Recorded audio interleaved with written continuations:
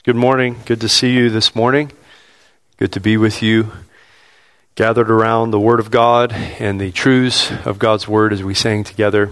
What a wonderful, encouraging morning it's been already. If you join me in standing for the reading of God's Word, please. We're in the book of Acts, Acts chapter 1. It should be on the screen for you as I read. You can follow along there. Or if you have a copy of the Scriptures with you, good for you. This is church. You should probably bring a copy of the Scriptures with you. And so I encourage you to do that. If you have your copy of the Scriptures, open up to Acts chapter 1. I'm going to be reading 1 through 11, verse 1 through 11, as you follow along. The Acts of the Apostles. In the first book, O Theophilus, I have dealt with all that Jesus began to do and teach, until the day when he was taken up, after he had given commands through the Holy Spirit to the apostles whom he had chosen. He presented himself alive to them after his suffering by many proofs, appearing to them during 40 days and speaking about the kingdom of God. And while staying with them, he ordered them not to depart from Jerusalem, but to wait for the promise of the Father, which, he said, you heard from me. For John baptized with water, but you will be baptized with the Holy Spirit not many days from now. So when they had come together, they asked him, Lord, will you at this time restore the kingdom to Israel? He said to them, it is not for you to know times or seasons that the Father has fixed by his own authority, but you will receive power when the Holy Spirit has come upon you. And you will be my witnesses in Jerusalem and in all Judea and Samaria and to the end of the earth. And when he had said these things, as they were looking on, he was lifted up, and a cloud took him out of their sight. And while they were gazing into heaven as he went, behold, two men stood by them in white robes and said, Men of Galilee, why do you stand looking into heaven? This Jesus, who was taken up from you into heaven, will come in the same way as you saw him go into heaven. This is the word of the Lord. You may be seated. Father, we want to ask for your work in our hearts this morning as we consider your word. As Jeremy has already prayed and asked, we need desperately eyes to see, hearts to believe, wills to obey. We cannot do it in and of ourselves, but it is only your work by your Spirit in us that causes us to believe and to obey. I pray that you would strengthen us in our faith this morning. Remind us of who we are. Give us a renewed purpose and renewed energy for what you have called us to as your people. And I do pray for those among us, and there are several here who do not know your Son, Jesus. They do not know him as King and Lord. They may know about him. They may agree with truths about him, but they have yet to submit their life to him. I pray that this morning they would see that Jesus, your Son, demands their life, demands everything, and that if they want to be a part of his kingdom, they must bow to him as King. I pray that they would see that this morning, and that you would do a work of the Spirit to save them, give them the gift of repentance and faith in your Son, Jesus Christ. We pray for all of these things, for your glory, for your praise, in your name. Amen. Well, this morning marks a significant day for Trinity Church as we embark on a new series together through the book of Acts. I've had a lot of people tell me how excited they are for the book of Acts, mostly because they're confused by it, and they're like, I can't wait till you tell us what is supposed to happen in the book of Acts. I'm excited about this book. It's a wonderful book, and we are going to spend this school year mainly in the book of Acts, going through its chapters, and I'm excited for that as we embark on that journey today. How should we understand the book of Acts? In the discussion of biblical interpretation, that is the question of how we are to rightly read and understand and ascertain the meaning of Scripture. Few books get as much attention as the book of Acts. What is the book of Acts? How are we to understand it and read it and get at its meaning? Is the book of Acts meant as a simple description of the events and movements that take place in the early church, or is it a prescription? Is it a prescription for us? Is it meant to tell us how we are to live and to act in the church today? Which is it? Well, we know that this book, the book of Acts, serves as a second volume to a 2-volume work written by a traveling companion of the Apostle Paul named Luke. The first volume of his work is the Gospel of Luke. There in the opening of the Gospel of Luke, Luke tells us what his overall aim is in writing his 2-volume work. Let's refresh our memory real quick by returning to the beginning of the book of Luke, Luke chapter 1, 1 through 4. I'm going to read it for you. If you would like to turn there, that is fantastic.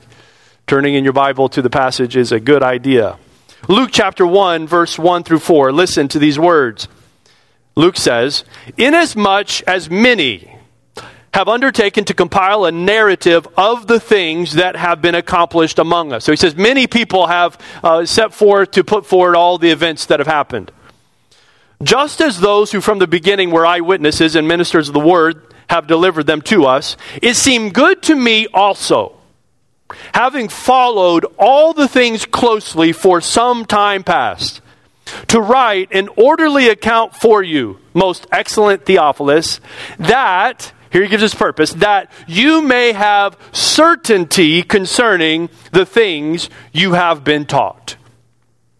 Here he gives us his purpose for Luke, and I believe this extends in principle to the book of Acts as well. Both volumes have this as their aim, to give certainty regarding what has taken place and what has been taught.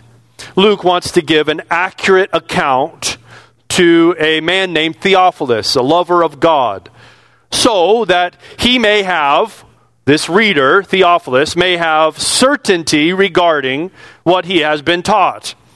In other words, Luke Acts is a type of historical account. It is correct in its historical detail. In fact, there are no historians in the ancient world that can hold a candle to the accuracy of the historian Luke. Everything that he writes has been verified, fact-checked, followed up on extensively, and he is detailed and accurate in everything he writes. It is a type of historical account, an orderly and careful description of what took place. However, and this is what I'm trying to say, it is a description, but it is more than a description. It is more than just a description or a historical account of what took place. Luke wants his readers to respond. Luke wants his readers to respond to what they read. He wants to strengthen and encourage them in their faith. He wants to embolden them in their witness. He also seeks to make a defense of the faith. This is an apologetic to those who might be skeptical or doubt or not believe. He wants his readers to reckon with the implications of this historical account. It is the story of Jesus, and it demands a response.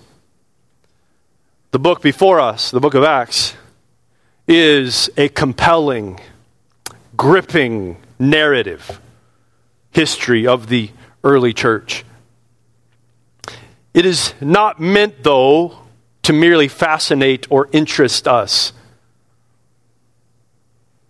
It is also not meant to cause speculations and debates and disunity in the church. No, the book of Acts is aimed at calling us to faith. Calling us to faith and involvement with the grand and glorious purposes of God in salvation history. We cannot just read the book of Acts, we must respond. And it is this approach that we're going to take throughout the book of Acts.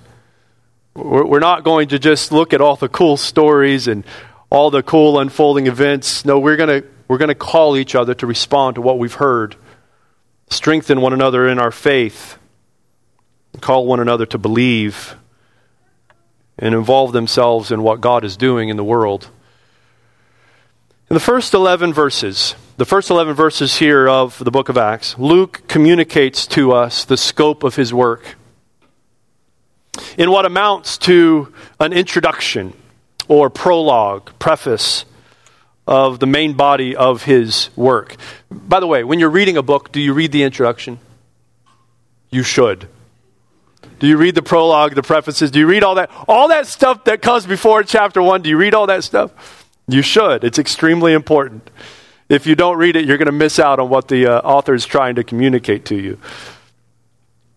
Here, Luke gives us an introduction to his work. And in this introduction, he is going to give to us the definition of the content of this book. He's going to give to us the key for understanding the book's purpose. And this is how wonderful this introduction is. He's actually going to lay out for us the outline of his book. He's going to tell us exactly what he's trying to accomplish, giving us the definition of its content, the key to understanding the book's purpose, and the outline of his book. Luke first gives us the definition of the book's content by linking this work to his first volume. Look at it there in verse 1 through 3. In the first book, O Theophilus. So he's writing to the same man, Theophilus, lover of God. In the first book, O Theophilus, I have dealt with all that Jesus began to do and teach, until the day when he was taken up. After he had given the commands through the Holy Spirit to the apostles whom he had chosen, he presented himself alive to them after his suffering by many proofs, appearing to them during 40 days and speaking about the kingdom of God. Luke says that in the gospel account, the first work, he dealt with all that Jesus began to do and to teach. Now stop right there and think about this. If you stop and just consider what he's saying, what he's implying is that what will fill the pages of his second work is what Jesus continued to do and to teach. The life and ministry of Jesus, part 2. Well, this is quite a statement because we see he tells us the time period of Jesus' beginning, the beginning of his work. What does Luke consider to be the beginning of Jesus' mission? Well, he gives us the exact time period. Look at what he says. Until, he says, I gave you what Jesus began to do and teach until the day when he was taken up. Now, this is referencing his ascension in the book of Luke. Luke considers, get what he's saying here. Luke considers the beginning of Jesus' ministry to conclude with his ascension after his death and resurrection. The mission of Jesus, the beginning of the mission, concluded with his ascension. The mission of Jesus that he was sent by his Father to accomplish doesn't end at the cross or in the resurrection or even at the ascension when he goes back to heaven to be with his Father. That is not where the mission ends. In fact, that was just the beginning. The book of Acts tells us of the continuation of the mission of Jesus. And who is going to continue his ministry? Who's going to continue his mission? Well, look, he gives us there the apostles. After he had given commands through the Holy Spirit to the apostles whom he had chosen. Jesus had chosen men to be his apostles. Those are his representatives. These men were invested with authority of Jesus, the authority of Jesus to continue doing and teaching as Jesus would have them do and teach. Wherever they go, whatever they do, they will be carrying the name of Jesus. The apostles are tasked with carrying out the mission of Jesus. And look at the preparation. Look at the preparation they received for this mission. Look at verse 3. He presented himself alive to them. He presented himself alive to them. Luke is saying that it is certain that Jesus is alive and that he has presented himself alive to his apostles after his suffering by many proofs. Now, unfortunately, the ESV, which is what I'm reading from, does not include the descriptor here that other translators do. The word for proofs actually means undeniable proofs, incontrovertible proofs, convincing and decisive proofs, infallible proofs. These proofs, undeniable, infallible proofs, were given to his apostles. Now, we know also in the book of 1 Corinthians chapter 15 that Jesus also showed himself to over 500 people after his resurrection. But here in Acts, Luke specifies this particular group, the group of men who Jesus chose to be his apostles. And he reveals himself to them with many infallible, undeniable proofs. These proofs are decisive. The fact that Jesus has risen from the dead cannot be denied.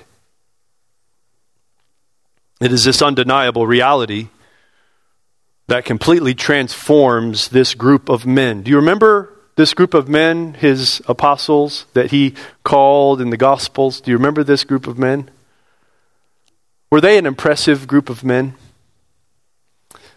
Were they the ones that you would think would be chosen to continue the ministry of the Lord and Savior Jesus? Not at all. They are a group of self-interested, bickering, doubting, fighting men. Completely unqualified for such a mission. But it is the undeniable reality of the resurrection of Jesus that transforms this group of men from what they were in the gospel accounts to what they will be in the book of Acts. Bold, courageous, even to the point of death. And they will not be the last ones transformed by this undeniable reality of Christ's resurrection. So that is the message that they are to take. The message of the risen Lord in Christ, these men will proclaim. And this is why Jesus spends time talking to them of the kingdom of God. Do you see that there in verse 3? He presented himself alive to them after suffering by many infallible proofs. And by the way, if you use the ESV, just write in there infallible proofs. Appearing to them during 40 days and speaking about the kingdom of God. Why does Jesus talk to them of the kingdom of God? Because the king has triumphed. And the news of this victory and the inevitable reign of the king must be proclaimed. They're going to be heralds of the kingdom of God. Now, this term, kingdom of God, is an important term in the book of Acts. Simply defined, the kingdom of God speaks of the rule of God over his people through the king that he has appointed. Jesus has proven himself to be the God-appointed king. And he is forming a people to enjoy his rule as king. The apostles are those whom the king has chosen to go out and gather in those who are his people. So this is the focus of the book of Acts. This is the definition of its contents. The continuation of the mission Jesus received from his Father to gather a people for his kingdom. That is what the book of Acts is about. The continuation of the mission Jesus received from the Father to gather a people for his kingdom. But the apostles are not ready to be sent just yet, we find. Before the apostles are to be launched out into their mission, they must pause. Jesus tells them to wait. And it is by means of this pause that Luke gives us the key to reading the book. Here's the key to reading and understanding how this book unfolds. Follow the movement of the Spirit.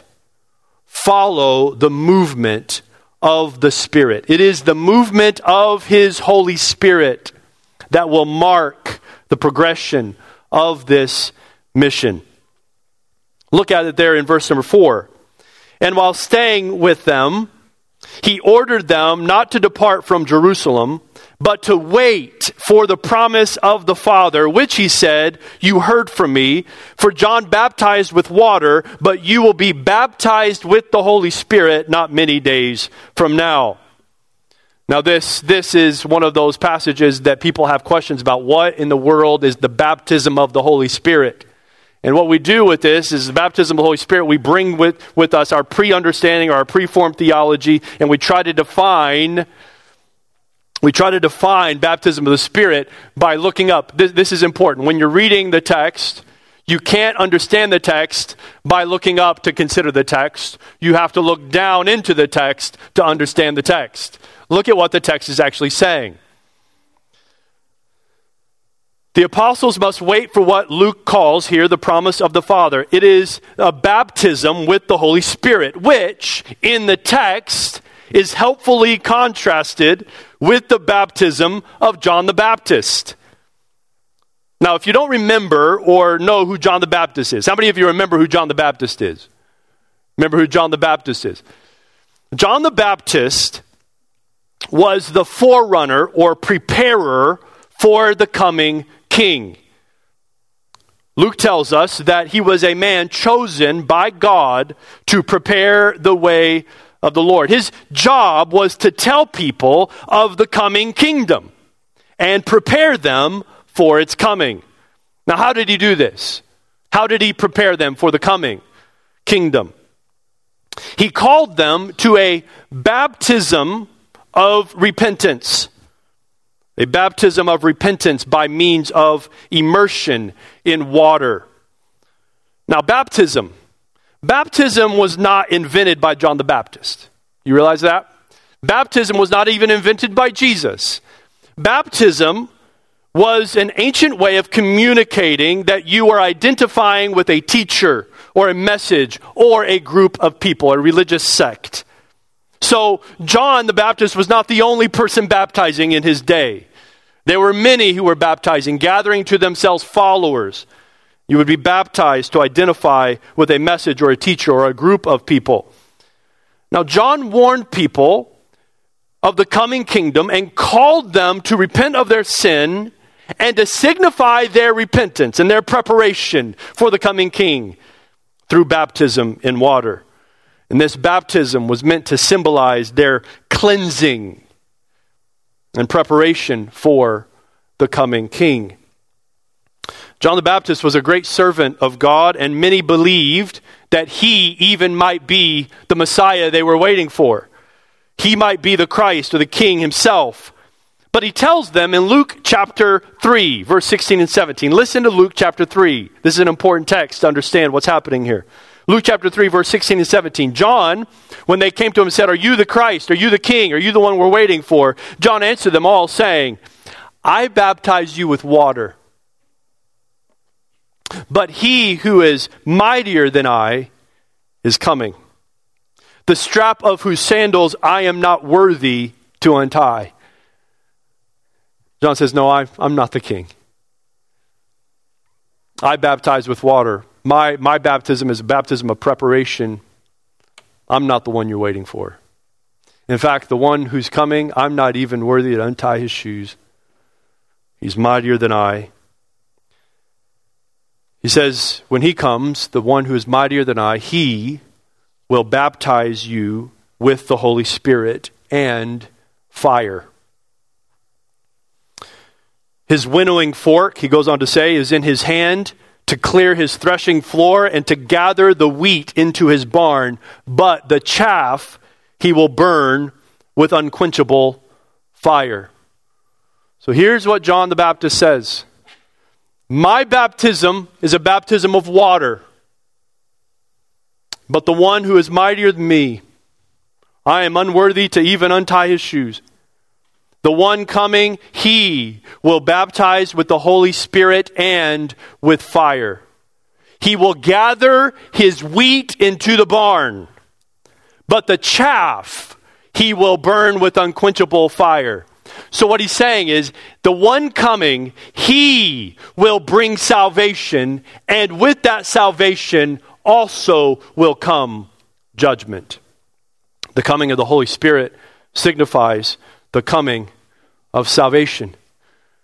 And with that salvation, the coming of judgment. He says that when the true king comes, he will baptize with the Holy Spirit. He will bring ultimate salvation and judgment. So the baptism of the Holy Spirit signifies the coming of the kingdom in its salvation and judgment. In fact, this book that we are about to embark on, many suggest we should refer to this book as the Acts of the Holy Spirit. Because indeed, that is what you have in this book. The Holy Spirit being poured out to signify that Jesus has accomplished salvation for his people and his kingdom has come. And with that is a warning of judgment for all those who see the pouring out of the Spirit and do not respond with faith. The Father pours out his Spirit to signify that salvation has come.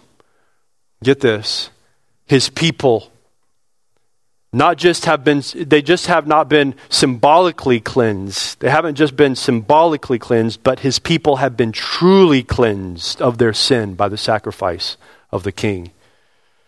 They are the people of his kingdom. He is going to mark the people of his kingdom by giving them the Holy Spirit. And this people, they are protected from the judgment that is in store for the enemies of God. The book of Acts has great significance in the story of salvation history. The pouring out of the Spirit signifies nothing less than the coming of the kingdom and identifies those who are indeed God's people. So, then this is important for our understanding of the book of Acts as well. Listen, the book of Acts is the record of the continuation of Jesus' mission, which he was given by the Father to gather a people for his kingdom, and these people will be identified by the pouring out of the Spirit. Now, what we have covered to this point in verse 1 through 5 is a summary of the end of the book of Luke in chapter 24 of that volume. Luke summarizes that material, but also serves to give us our bearings in this volume. What is this book about? It is a record of the continuation of Jesus' mission, which he has given by his Father to gather a people for his kingdom. And he is identifying these people by the pouring out of his Spirit. At this point, though, he continues his overlap with the end of Luke, but instead of summarizing what Luke says, he now expands on what Luke has said. Very briefly dealt with in the book of Luke chapter 24. In this expansion, Luke sets the trajectory for the rest of the book. He gives us the outline of his book. And what does he expand upon? He expands upon the account of Jesus' ascension, which is located at the end of Luke chapter 24, very briefly, but here he expands upon it and tells us what happened. So there, look at it starting in verse 6. So when they had come together, they asked him, Lord, will you at this time restore the kingdom to Israel? As we look here at verse 6, we see that the matter of the kingdom is what is on the mind of the apostles, and rightfully so. This is the hope and expectation of all of Israel, that God would restore the kingdom to Israel as he had promised in the Old Testament. Add to that fact that Jesus has been appearing to them for 40 days, speaking to them about the kingdom of God, and you can understand their question. Jesus, is it at this time now that you are going to restore the kingdom to Israel? Can you even begin to imagine what is going on in the hearts and minds of these men? Imagine what that 40 days was like. I mean, the master that they had followed, the Lord that they had followed, he has risen from the dead and has appeared to them with many, many decisive, undeniable proofs. He's alive. And he's speaking to them of the coming kingdom of God and their involvement with the kingdom of God. Can you imagine what's going through their minds and hearts as they fellowship with him and listen to him? So as they're gathered together here in verse 6, they ask him, Lord, is it now? Is now the time that you are going to restore the kingdom to Israel? And the kingdom being restored to Israel meant that Jesus would establish himself as the appointed king of God in Jerusalem, gather his people, the people of Israel, to himself, and by that gathering, destroy those who are his enemies. Gather in his people, Israel, and destroy those who are in opposition. What they are asking for is a political kingdom. And once again, rightfully so. For they're convinced that Jesus is the Messiah that they've been waiting for and that his kingdom has come. And he is. And it has. But they don't yet grasp the scope of what Jesus is accomplishing. In other words, they aren't thinking big enough. They aren't understanding what Jesus is actually doing. Now here we briefly, and oh so briefly, pick up the debate on whether or not the kingdom is spiritual or political, physical. Is the kingdom here and now, or is it something we still wait for? Is it a spiritual kingdom that is here and now, or is it a future kingdom that comes in political power, a physical, literal kingdom? The helpful way for me to think about the kingdom, and I hope this is helpful for you, the helpful way for me to think about the kingdom of God is with this phrase of already, not yet. Now, some don't like that terminology, but for me it's helpful. The kingdom is already, but not yet. The giving of the Spirit signifies the coming of the kingdom. Where his Spirit, this is what I'm saying, where his Spirit is poured out, his kingdom has broken in. The fact that he has given you the Spirit is an indication that he has brought his kingdom to bear in your life. He is your king. His rule is in effect. He reigns over your life. He has demands to your obedience. The giving of the Spirit signifies the coming of the kingdom. Where his Spirit is poured out, his kingdom has broken in. But we do not yet experience the full realization of that kingdom. Some would say that we should not be expecting a political or physical or literal kingdom, but look at what Jesus says, and his answer is insightful in that regard. Look at what he says. He said to them, after they asked this question, are you going to restore the kingdom to Israel now? He said to them, it is not for you to know times or seasons that the Father has fixed by his own authority. In other words, he does not dismiss their question regarding a political kingdom. He doesn't say, no. Don't you get it by now? We're accomplishing a spiritual kingdom. No, that's not what he says. What he says is, it is not for you to know the times or seasons that the Father has fixed by his own authority. In other words, he implies that's for another time. And that is not your business. That is what the Father has fixed by his own authority.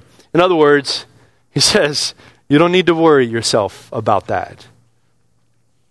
That is the Father's business. But he does have work for them to do. He does have business for them to conduct. The times and seasons of the coming literal kingdom, that is not what they need to concern themselves with, but there is something that they do need to concern themselves with, and this is what he says to them following in verse number 8. But you will receive power when the Holy Spirit has come upon you, and you will be my witnesses. You will be my witnesses. You have seen me. You have seen what has happened, and you will be my witnesses. You will take what you have seen, and you will proclaim what you have seen to others. After you have received power, when the Holy Spirit has come upon you, you will be my witnesses in Jerusalem first, and in all Judea and Samaria, and to the end of the earth. And as I said before, this is the outline of the book of Acts. The establishment of a political kingdom is not your business, but there's business you need to be about. The pouring out of the Holy Spirit, as we've already said, signifies that salvation has come. God's people have been cleansed from their sin. God's enemies are going to be judged. But according to Luke and Acts, the pouring out of the Spirit also imbues with power, gives power. The Spirit equips the apostles for witness. The apostles are to wait for the promise of the Father because they cannot carry out the mission of Jesus without the power of the Holy Spirit. Only He can do the work by His Spirit, which He gives to them. And for this reason, it was necessary for Jesus to go away so that the Spirit could be given in order for the work to be carried out. Have you ever considered that? Why did Jesus have to ascend? Why did he have to go to the Father? Well, because his mission must be carried on. And in order for his mission to be carried on, the Spirit must be given to all of his followers so that they can go to all the corners of the earth and carry out his mission. Notice, just for a moment, the trajectory of this mission that the Spirit empowers. It begins at Jerusalem, which is the capital city there of Israel. It goes to Judea, the surrounding region, Samaria, and to the uttermost parts of the earth.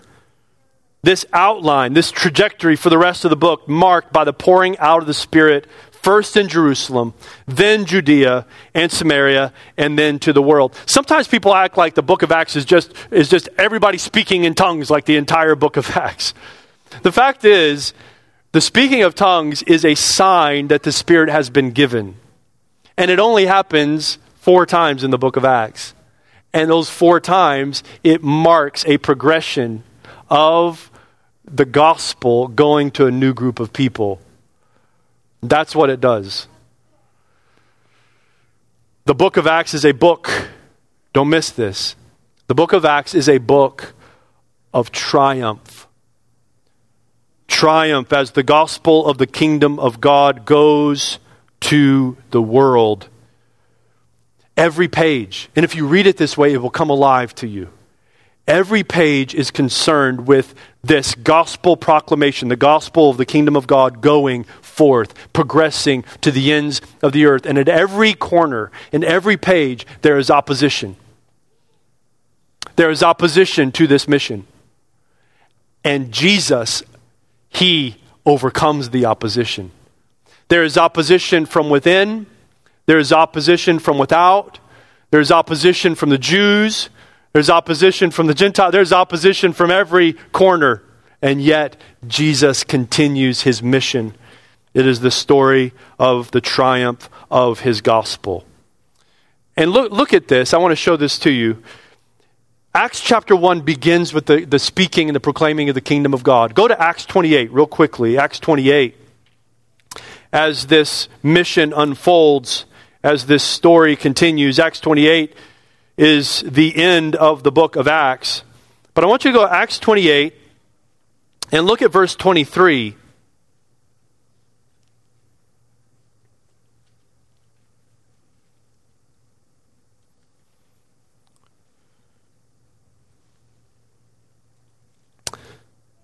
When they had appointed a day for him, they came to him at his lodging. This is the Apostle Paul in greater numbers. From morning till evening, he expounded to them. What is Paul teaching? What is Paul preaching? He expounded to them, testifying to the kingdom of God. Now, he's testifying to them the kingdom of God, and he is imprisoned. He is bound.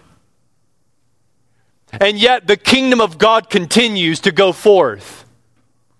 This is the entire book of Acts. The kingdom of God continuing. Does not matter who opposes or what kind of opposition comes. The kingdom of God will be proclaimed all the way to the end. Look down at verse 30. He lived there 2 whole years at his own expense and welcomed all who came to him, proclaiming the kingdom of God and teaching about the Lord Jesus Christ with all boldness and without hindrance. The book of Acts begins, sets the trajectory for us. The proclamation of the kingdom of God will go forth in power, and it will not be opposed. The gospel will be victorious, and this is what you find. It begins in the capital of Israel in Jerusalem, and the book ends the capital of Rome, the capital of the known world. The gospel expansion has been accomplished, and it continues. Now, the book of Acts is the continuation of the mission of Jesus given to him by his Father in the power of the Spirit to gather a people marked by his Spirit from every corner of the earth for his kingdom. Now this brings us to the end of our introduction. Something remarkable takes place here in the eyes of these apostles. Look at it there in verse number 9. When he had said these things about the power of the Spirit coming upon them and them being witnesses in Jerusalem, Judea, Samaria, and the other parts of the earth, when he had said these things, as they were looking on, he was lifted up, and a cloud took him out of their sight. And while they were gazing into heaven as he went, behold, 2 men stood by them in white robes on the ground. They just appear in the midst of them. These 2 men stood by them in white robes and said, "Men of Galilee, why do you stand looking into heaven? This Jesus, who was taken up from you into heaven, will come in the same way as you saw him go into heaven." The sum of the message to these men: Jesus is returning. Jesus is coming back. And your job isn't to look into the heavens. It is to get busy with the mission that he has given you to accomplish. Luke 19, a parable in the book of Luke that is familiar possibly to us, the parable of the minas You remember that story, the parable of the minas of Luke 19? A nobleman, in this parable Jesus gives, a nobleman goes away to receive a kingdom. So this nobleman, he must go away to a higher authority to receive the kingdom, the authority to rule over his kingdom. He's going to receive the authority to rule over the kingdom that he already lives in. Okay, that's the point of the parable. But as he goes, he entrusts 10 of his servants with minas, with amount of money. And he says, do business until I come. The rest of that parable recounts the return of that nobleman. He comes in the power of his kingdom, and he reckons with these that he is entrusted to do his business while he is gone. The point cannot be missed. It's plain. This is a description of exactly what takes place in the book of Acts. Jesus goes to his Father. Jesus goes to his Father to receive from his Father that kingdom. And when he returns, he will return in power to execute justice, and he will reckon with those who he has entrusted with his mission, with the gospel. The book of Acts records for us this mission, the mission of Jesus that he was given by his Father, which he entrusts to his apostles. His apostles are to carry out this mission in the power of the Spirit as they gather in a people for his kingdom. And when Jesus returns, he will force a giving of account. Now, this is a heavy, heavy point. It's important for us to consider our response to this. I hope that you see your place in this story as we've gone through the first 11 verses. Who are we as the church? The truth is, the book of Acts is our story. This is our story. This is who we are. We are his people who have received the gospel of the kingdom that he has marked by his Spirit, who now have the responsibility to carry out that mission. What an amazing truth. We are the continuation of Jesus' ministry on earth. And Jesus is coming back, and we will give account to him. So what is our response? What is our response to what we've heard here? Well, first, and I don't want to miss this, the first question that has to be asked: who will be king? I was sitting with the teenagers the other night at my house. We were doing the Bible study, youth night, Wednesday night, and I read them a tract entitled, Who Will Be King? The question of that tract is, who will rule your life? And that must be asked to every single one of you here today. Who will be king? Jesus has been declared to be the rightful king. And he is establishing his kingdom. And he will bring judgment on those who refuse to acknowledge his rightful rule. Who will be king? Jesus is the king. Will you submit to him? He has died and taken sin upon himself. He has risen again and defeated, triumphed over the grave and over sin. And he has ascended to the Father to secure salvation for all those who believe in him and submit to him as their king. Will you submit to him today as king of your life? Trusting in his work on the cross and resurrection to save you from your sin.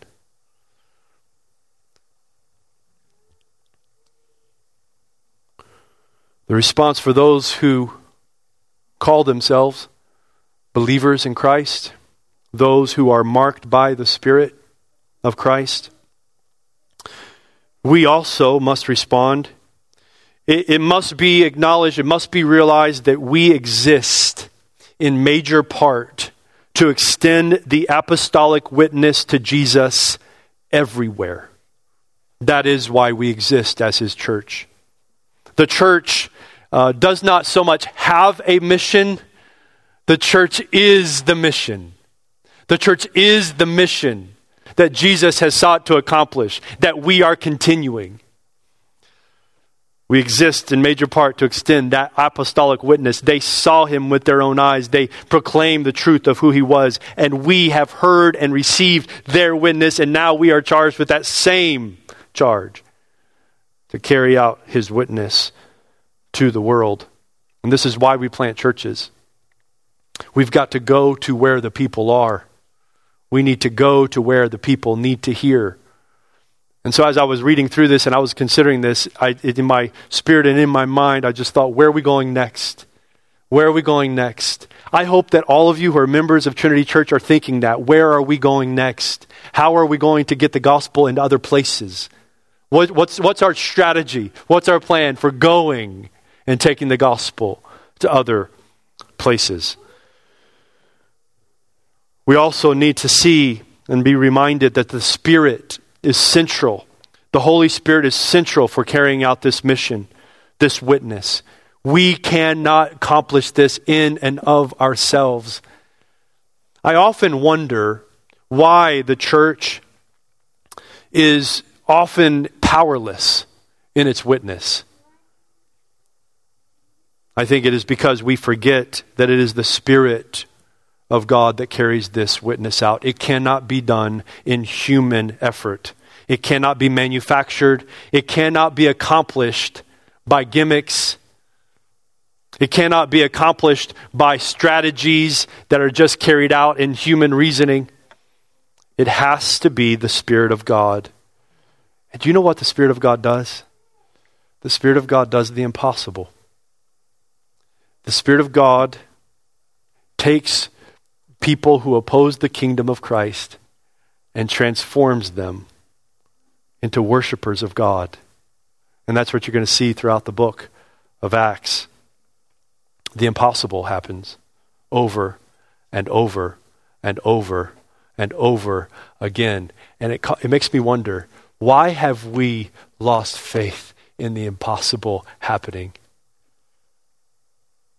He is in the business of transforming souls, saving those who oppose Him.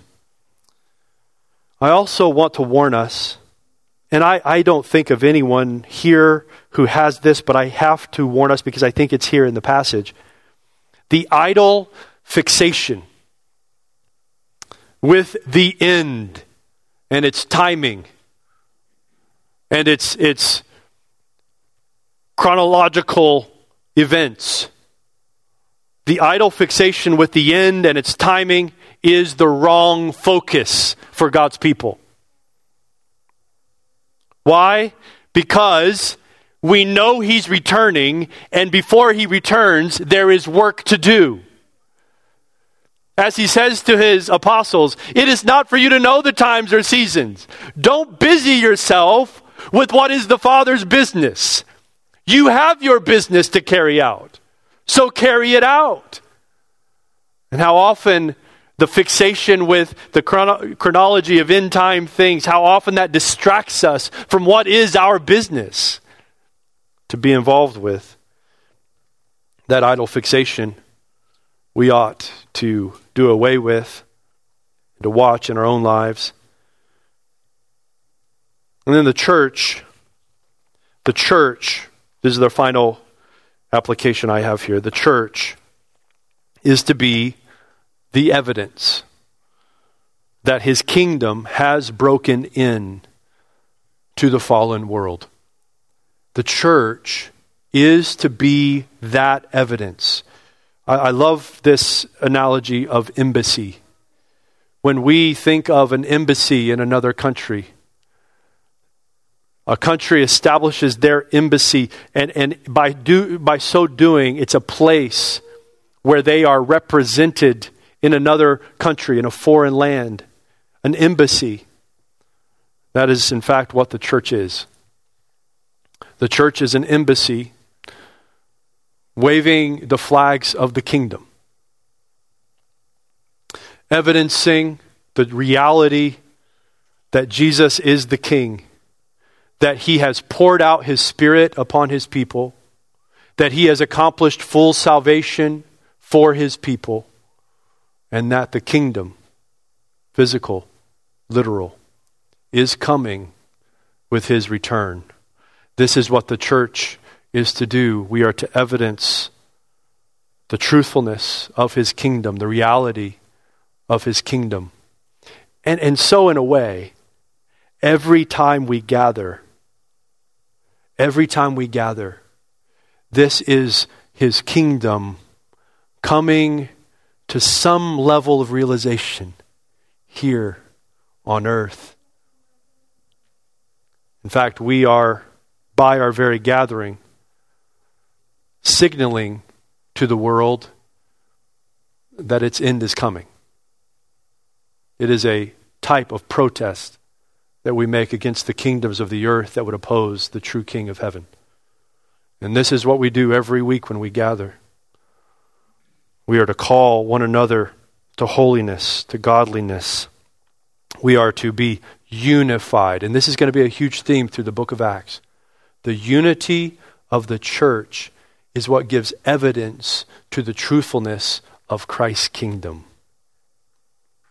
And this is why unity must be pursued at all costs. This is the introduction to the book of Acts.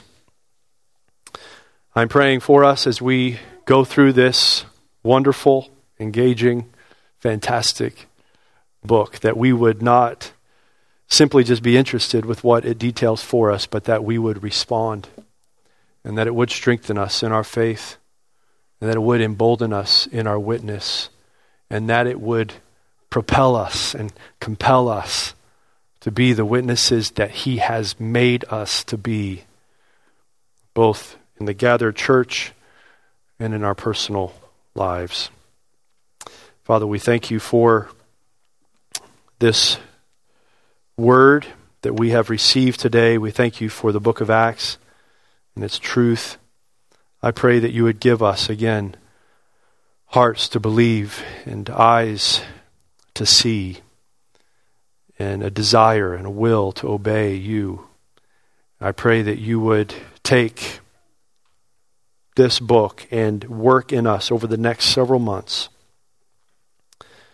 a faith in you that would keep us, that would motivate us, that would transform us, change us. Father, I pray that you would shake us out of our lethargy, our complacency, that you would expose to us anything in our hearts that is distracting or discrediting to our witness. I pray that you would give us focus for the task ahead and a desire to put our hands to the plow, to be about the business that you have given us, knowing that it is not our work, but the work of your Spirit. It is only you that can do the work necessary. I pray that we would strive for work that can only be attributed to you. That we could stand back and say, there's no way we could have done that. There's no way we could have done this. But that it would be obvious that you have worked and accomplished your will and your mission through Trinity Church. We pray for your blessing upon this work here, and that it would honor you and glorify you in every way. We pray this in your name. Amen.